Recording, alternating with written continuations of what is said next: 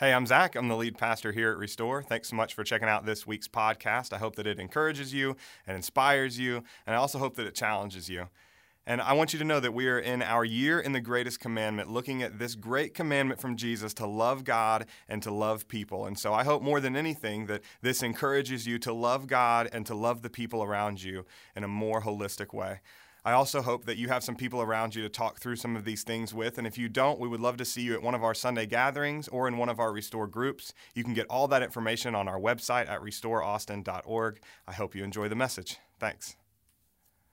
As I said a moment ago, last week we kicked off our year in the greatest commandment. And if you missed it, this simply means that we're going to spend the next 12 months diving deeply into what Jesus said is of ultimate importance. So if you don't remember the story we talked about, it's basically these religious leaders were all around Jesus when he was here on earth, and one of them said, well, what is the most important commandment in the law? There were 613 commandments in the Jewish law, and so they were asking, Jesus, narrow it down for us. I mean, that's a lot of stuff. What is like of most importance? And he said, love God and love others. So that's what we're going to do. For the next year, we're going to dive deeply into what it means to love God and what it means to love others. And in the fall, we're really kind of focusing in on this love God piece, this first part. Now, there's a temptation to jump into the fall with a series, right, on how to love God or what our lives should look like when we love God. But there's just one big problem with that. Scripture tells us that any love we have, whether it's for God or for others, actually comes from God himself. This is what it says. We know and rely on the love God has for us. God is love. Whoever lives in love lives in God and God in them. We love because he first loved us. We love because he first loved us. This is the foundation upon which the greatest commandment is built. We can only love God and love others when we understand and embrace the love God has for us. Does that make sense? Give me a nod if that makes sense. So that's where we're going to start. We begin a series this morning called He First Loved Us.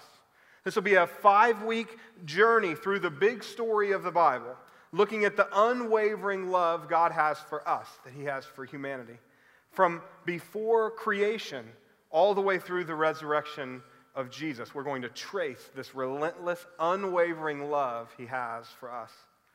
And we're doing this because here at Restore, we truly believe that there is nothing more important than understanding the love God has for us. It's the foundation upon which everything else is built. The Apostle Paul, who is attributed with writing most of the New Testament in our Bibles and starting churches all over the place in the first century, felt the same way. I want you to listen to this prayer that he prayed over a church family in a town called Ephesus. Here's what it says. I pray that you have the power to understand, as all God's people should, how wide, how long, how high, and how deep his love is. May you experience the love of Christ, though it is too great to understand fully. That was Paul's prayer for his church family. It's my prayer too. It's my prayer for my wife. It's my prayer for my kids. It's my prayer for each and every one of you, and it's my prayer for every single person on earth. Honestly, this is why we started a church. This is why we play our welcome video every week, because we want everyone to know that no matter their age, race, gender, sexual orientation, lifestyle, income, or anything else about them, no matter who you are or what you've done, you are deeply and completely loved by God. And when you really get this, I mean when you really start to understand just how wide and how long and how high and how deep and how relentless God's love is for you, it changes everything. It changes everything because listen, here's the thing. We will live our lives based on who we think God is. We will make decisions based on who we think God is. You see, if God is vindictive and oppressive and just perpetually angry with us, we will live in fear. We will make decisions based on that fear of trying not to upset this angry, on-edge deity. Or we will just say, I don't want to be a part of that. I'm just going to walk away.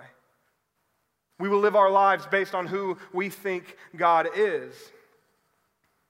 And so if God is love, fear will be driven out of our lives and we will live in that love. That's exactly what John goes on to say in his letter we read from a moment ago. Verse 18, there is no fear in love, but perfect love drives out fear because fear has to do with punishment. Y'all, God isn't vindictive. He isn't oppressive. He doesn't punish us. In fact, as we walk through this series over the next few weeks and look through the journey of Scripture, we'll see that he consistently steps in to take our punishment on himself rather than have us experience it. That's who God is. That's our God. God is love. And that changes everything. But there's a danger. There's a danger in just dropping the phrase God is love and not really taking time to explain what it means. And that danger lies in the fact that so many of us have different experiences and understanding of both God and love. Are you with me? If I surveyed this room and asked you what comes into your mind when you think about God or what comes into your mind when you think about love, we would have as many pictures as we have people in these chairs. We are different people with different experiences. Some of you are sitting here this morning thinking that the God I just described, the one that I said was vindictive and angry and oppressive, sounds a lot like the God you've always heard about, the God you've experienced, maybe the God you've been told about from people who called themselves Christians. And then there are others of you in here that you don't believe in God at all. Maybe it's because you really can't wrap your mind around how the things you've learned about science and the world can coexist with God. Or maybe you used to believe in God, but the church hurt you, or the church told you couldn't belong because of something about you, and so you left. Or maybe it's because you've just never really understood how God and evil can coexist in the world. And since you've seen evil, but you've never really seen God, you've decided that God must not exist. That's some of y'all. But there are others of you in here too that have had some really bad experiences with love, right? Some of you were abused by someone who was supposed to love you and take care of you. Some of you had a boyfriend or a girlfriend or a husband or a wife who told you that they loved you and told you they were devoted to you, but then you found out later they were telling someone else that same thing. Or maybe love has just always meant pleasure for you. Something that you pursued with everything you have. You chase after the things you love, you acquire them, you use them up, and then you move on to the next thing. We all have different understandings of God and different understandings of love. So if we want to embrace the truth that God is love, we have to start by understanding exactly what that means. And I think that means breaking down this phrase word by word and asking 3 questions. The first one is, who is God? What's he like? What's he about? The second one is, what is love? Baby, don't hurt me. Yeah? Anybody? And the last one, to paraphrase a former president of the United States, what is the meaning of is? These are the 3 questions that we're going to ask this morning. We're going to spend the rest of our time together collectively and biblically attempting to understand these 3 words. God is love. You ready? Give me a yeah or nod or a whoop. That's even better. Okay, here we go. First one, who is God? The first thing we need to do before answering this question is admit that we can't really do so completely, okay? As we have to just start there in humility and say, he is God and we are not. He is more complex than we could ever understand. He is the creator. We are the creation. If we could fully define and understand God, we would be God. But we are not. He is God. But what we can do is we can look at the Bible, and we can use our brains, and we can do our best. So that is what we're going to do this morning. We're going to look at the Bible. We're going to use our brains. We're going to do our best to answer the question, who is God? Now, the Bible teaches that God is both 3 and 1. He is both 3 and 1. The common word for this is Trinity. In fact, and we just sang holy, holy, holy, one of the last lines, right, is about the Trinity. One God, 3 persons, Father, Son, and Spirit. If you go on our website and look at our belief statement, you will find this explanation. God is the creator and sustainer of the universe, eternally existing in 3 equal persons, Father, Son, that is Jesus Christ, and Holy Spirit. Now, it's important to say the word Trinity doesn't appear anywhere in the Bible, but we see examples of it all throughout Scripture. And I think the clearest comes when Jesus is baptized in chapter 3 of Matthew's account of his life. Here's what it says. As soon as Jesus was baptized, remember he's the Son, right? As soon as Jesus was baptized, he went up out of the water. At that moment, heaven was opened, and he saw the Spirit of God descending like a dove and alighting on him. And a voice from heaven said, "This is my Son, whom I love. With him I am well pleased." You see, you have the Son coming up out of the water, you have the Spirit descending down, you have the Father's booming voice saying, "This is my Son, in whom I am well pleased." One God, three persons, Father, Son, and Spirit. Now, there are lots of classic examples used to explain the concept of the Trinity, but like most metaphors, they all kind of fall apart when you take them to their logical conclusion. In fact, I remember sitting in a class in seminary one time, and on the first day, it was a class called Trinitarianism. It was all about the Trinity. And on our first day, our professor asked us to share metaphors we'd heard to describe the Trinity. So here are some that came out. First one was an egg, right? So you got one egg, but there's a shell and a yolk and an egg white inside of it, right? So 1 and 3, yeah? The next was a pretzel. So you have kind of, it's all conjoined, but there are like 3 compartments in a pretzel. That's probably the worst one, to be honest. There's an apple. You've got the skin, you've got the flesh, you've got the seeds, kind of the same idea as the egg.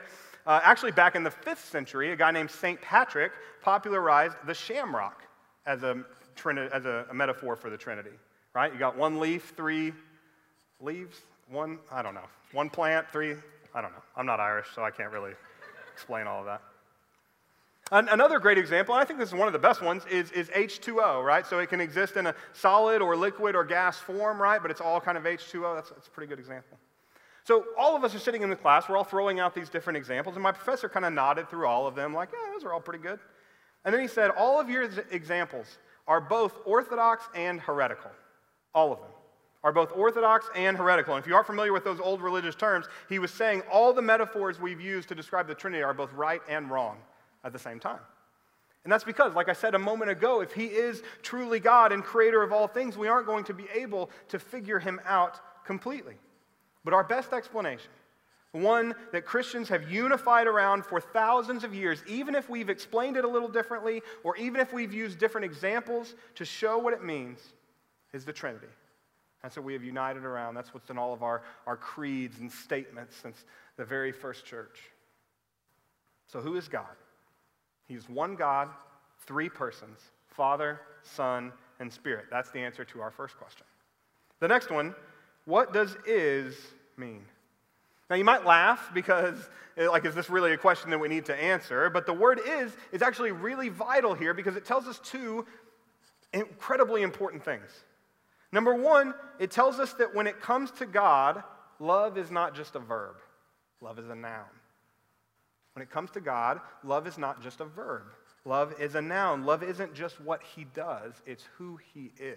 Now, that's important, right? He doesn't just love us, he is love. That's the first thing. The second thing, it also tells us that God is love right now, in this very moment. God didn't become love at some point. God is love and has always been love. Even before the creation of the world, God was love. That's what "is" means here. So we have our God who is 3 in 1, Father, Son, Spirit, who doesn't just love as an action, but is love in his very identity. And this didn't happen recently. God is and always has been love. Not if you're with me. God is. We got so far. One more to go. So the last question we are left with is, what is love?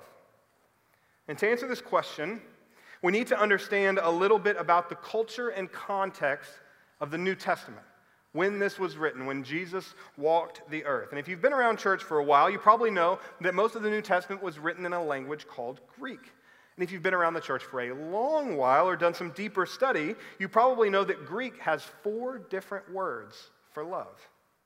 They're mostly always just translated love in our English Bibles, but knowing which one can really help illuminate a passage like this for us. Because, see, you and I, we use love for everything, right? We love pizza, we love our mom, we love our spouse, we love the way that it feels in here. It's so cold, it's hot outside, I just love it in here. Like that, we use the same word all the time for love.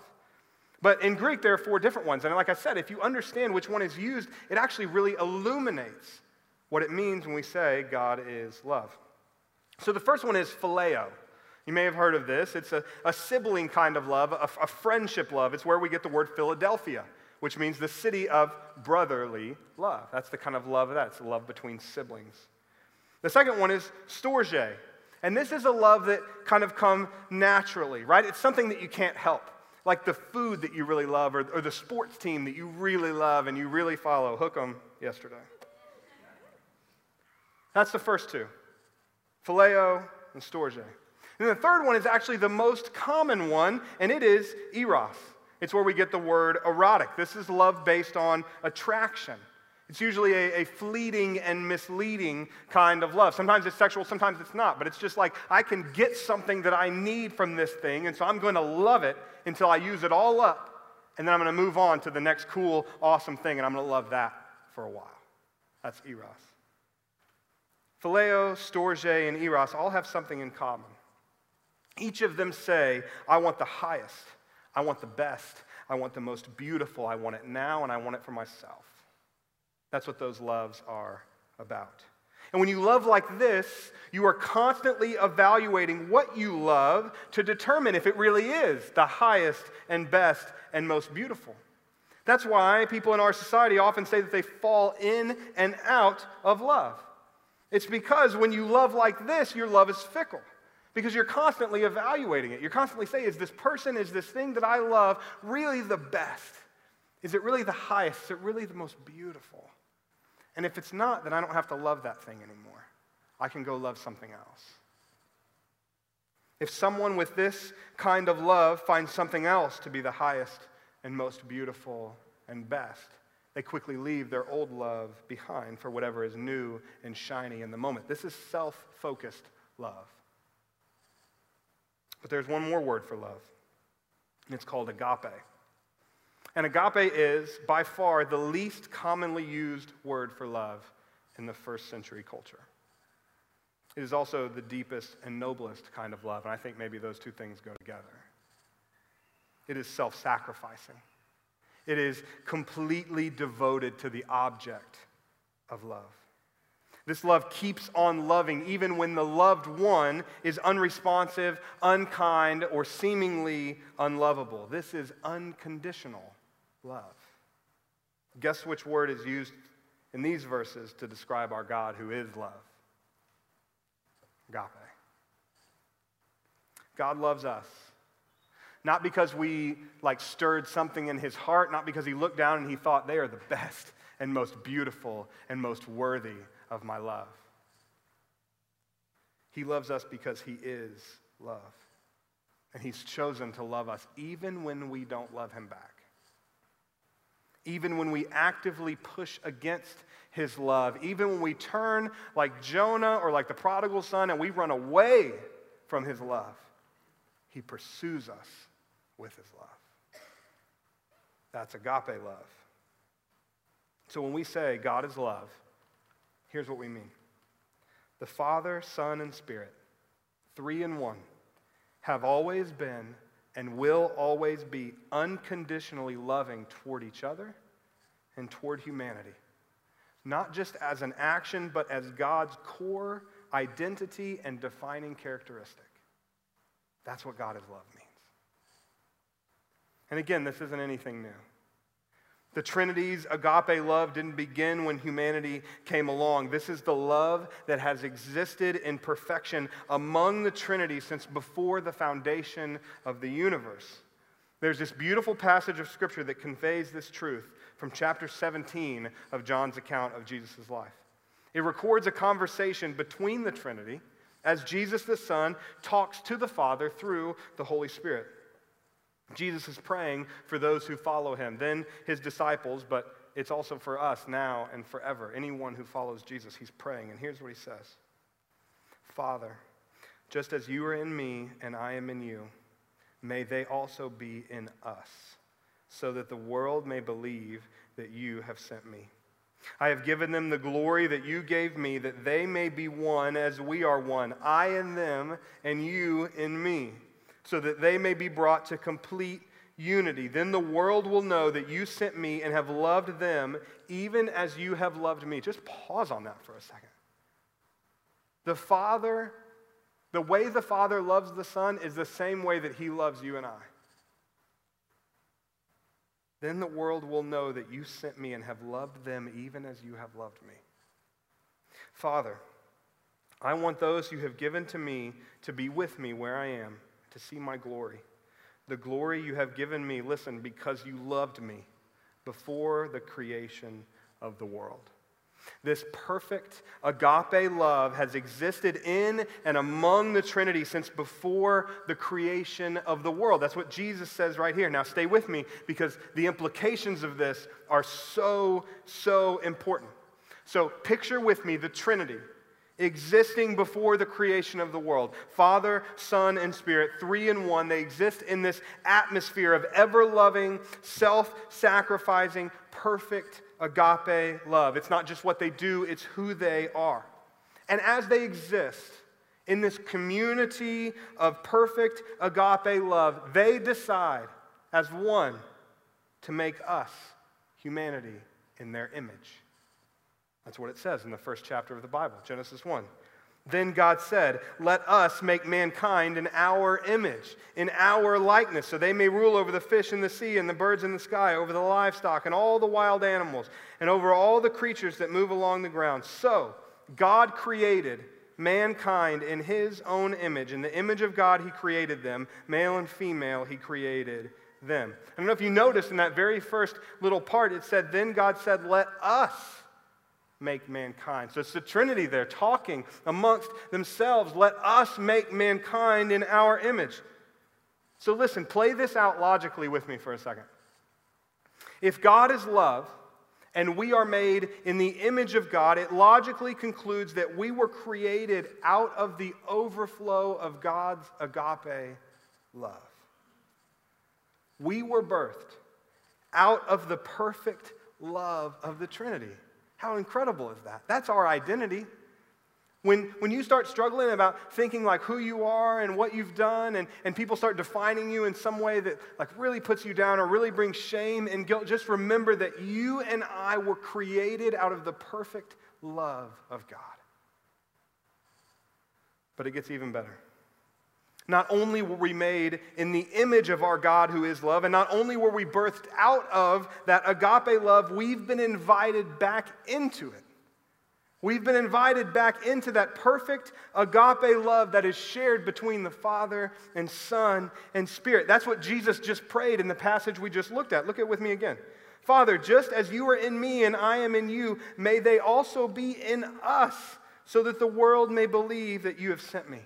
Just as the Father and Son and Spirit are one, may humanity also be one with God. We are being invited into the mutual, ever-giving atmosphere of agape love that exists and has existed through the Trinity since the creation of the world.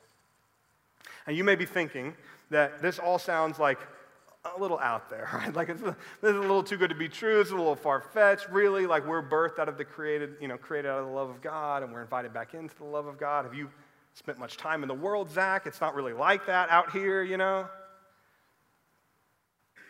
How is that even possible? Let me tell you. It's possible through the most unheralded member of the Trinity, the Holy Spirit. See, when we say yes to the invitation to share in the agape love relationship that God is offering, the Holy Spirit comes to dwell in us. The Holy Spirit, the Spirit of God, comes to dwell in us. This truth is all over the Bible. In fact, it launched the very first church in Acts 2 after Jesus rose from the dead. Here's what it says. On the day of Pentecost, all the believers were meeting together in one place. Suddenly, there was a sound from heaven like the roaring of a mighty windstorm, and it filled the house where they were sitting. Then what looked like flames or tongues of fire appeared and settled on each of them, and everyone present was filled with the Holy Spirit. If you know the story, Peter goes out into the streets and he starts preaching about the love of God and how incredible it is. And 3,000 more people are given the Holy Spirit and filled with Him. It goes on, 1 Corinthians 3:16. Don't you realize that all of you together are a temple of God and that the Spirit of God lives in you? 1 Corinthians 6:17 and 19. The person who is joined to the Lord is one with Him in spirit. Your body is a temple of the Holy Spirit who lives in you and was given to you by God. Romans 5:5. The love of God has been poured out within our hearts through the Holy Spirit who was given to us. This is what we mean when we say God is love. Father, Son, and Spirit, 3 in 1, have always been and will always be unconditionally loving toward each other and toward humanity. Not just as an action, but as God's core identity. Love is God's defining characteristic. And we were created out of the overflow of that love and then invited back into it. And not in some second-class way. Not as like lower-tier participants in God's love. We have been invited into the agape love of God as full participants through the Holy Spirit. I want to say that again, and I want you to just soak in it for a few seconds. You and I were created out of the overflow of the Trinity's sacrificial, perfect agape love. That's our identity. That's who we are. That's what we're made of. Like our very molecules, our bones, our spirits. We are made of God's love. That is what he used to put us all together. And it wasn't just that. He didn't just do that and then set us out and say, good luck. He invites us back in to that relationship of love through the power of the Holy Spirit. We are full participants in the agape love of God at the invitation of the Father by the work of the Son through the power of the Spirit. That's good news, you guys. That's really, really good news. And like I said earlier, this good news is everywhere in Scripture. But I think my favorite one is back where we started this morning, and it's where we're going to end. 1 John 4. It says this. This is how we know that we live in him and he in us. He has given us his Spirit. And we have seen and testified that the Father has sent his Son to be the Savior of the world. If anyone acknowledges that Jesus is the Son of God, God lives in them and they in God, and so we know and rely on the love God has for us. God is love. Whoever lives in love lives in God, and God in them. We love because he first loved us. This agape love of God that we have been created out of and invited back into is the foundation for every single part of the Christian life. If you want to agape love God or you want to agape love anyone else, it starts with understanding the fact that God first loved us. And I want you to know that no matter who you are or what you've done or what you've been told, full participation in the agape love of God is available for you. Full participation. There may be places in your life where people look at you like you are second class, or that you matter less because of something about you, because of how much money you have, because of your job. But the God and creator of the universe, in your eyes, in his eyes, you are first class. You are first class. He loves you with that unfailing agape love. Not because you're cool, not because you did something that deserves it, not because he owes you because you did something for him. It's because it's who he is. He is love. And if you've never experienced it fully, if you've never said yes to that invitation to participate in the agape love of God, I'm telling you that thing that you're feeling in you right now is an invitation to experience it. And I'm telling you this because I love you and not because I'm judgy or I'm a hater or anything like that. I'm telling you this because I love you. I have experienced the full participation in the agape love of God, and there is nothing like it. There's nothing like it. To know at the end of the day, when I rest my head on the pillow, no matter how many times I've jacked up that day, no matter how many times I've let people down, no matter how bad I was in front of all of you on a Sunday morning, when I lay my head down on the pillow, I know that I am a first-class citizen in the family of God. I am a full participant in his love, and that there is nothing I can do to change the way he feels about me. That he's coming after me with that love. I want it for you. If you've never had it, I want it for you. We're going to pray, and we're going to end this morning with a song called Anthem. This is a beautiful song. We've sung a few times, and Taylor picked it, and it was just perfect for what we were talking about this morning. But before we do, I want to let you know that I'm just going to be standing right over there off to the side, back by the curtains. If during this song, or if after we all wrap up and everybody else goes upstairs and gets coffee and donuts and leaves, I will stay here as long as you want to talk to you about this love that God has for you. Especially if you've never experienced it, or maybe you did, but you're not really living in it right now. If that's you, let's talk. Because there's nothing like it. There's nothing like it. Let's pray.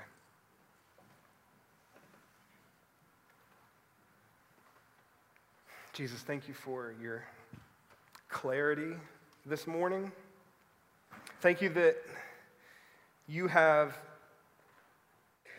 many characteristics. That you are just, that you are merciful, that you are peaceful. But there's really only one that's a noun. It's not just what you do, it's who you are. You are love.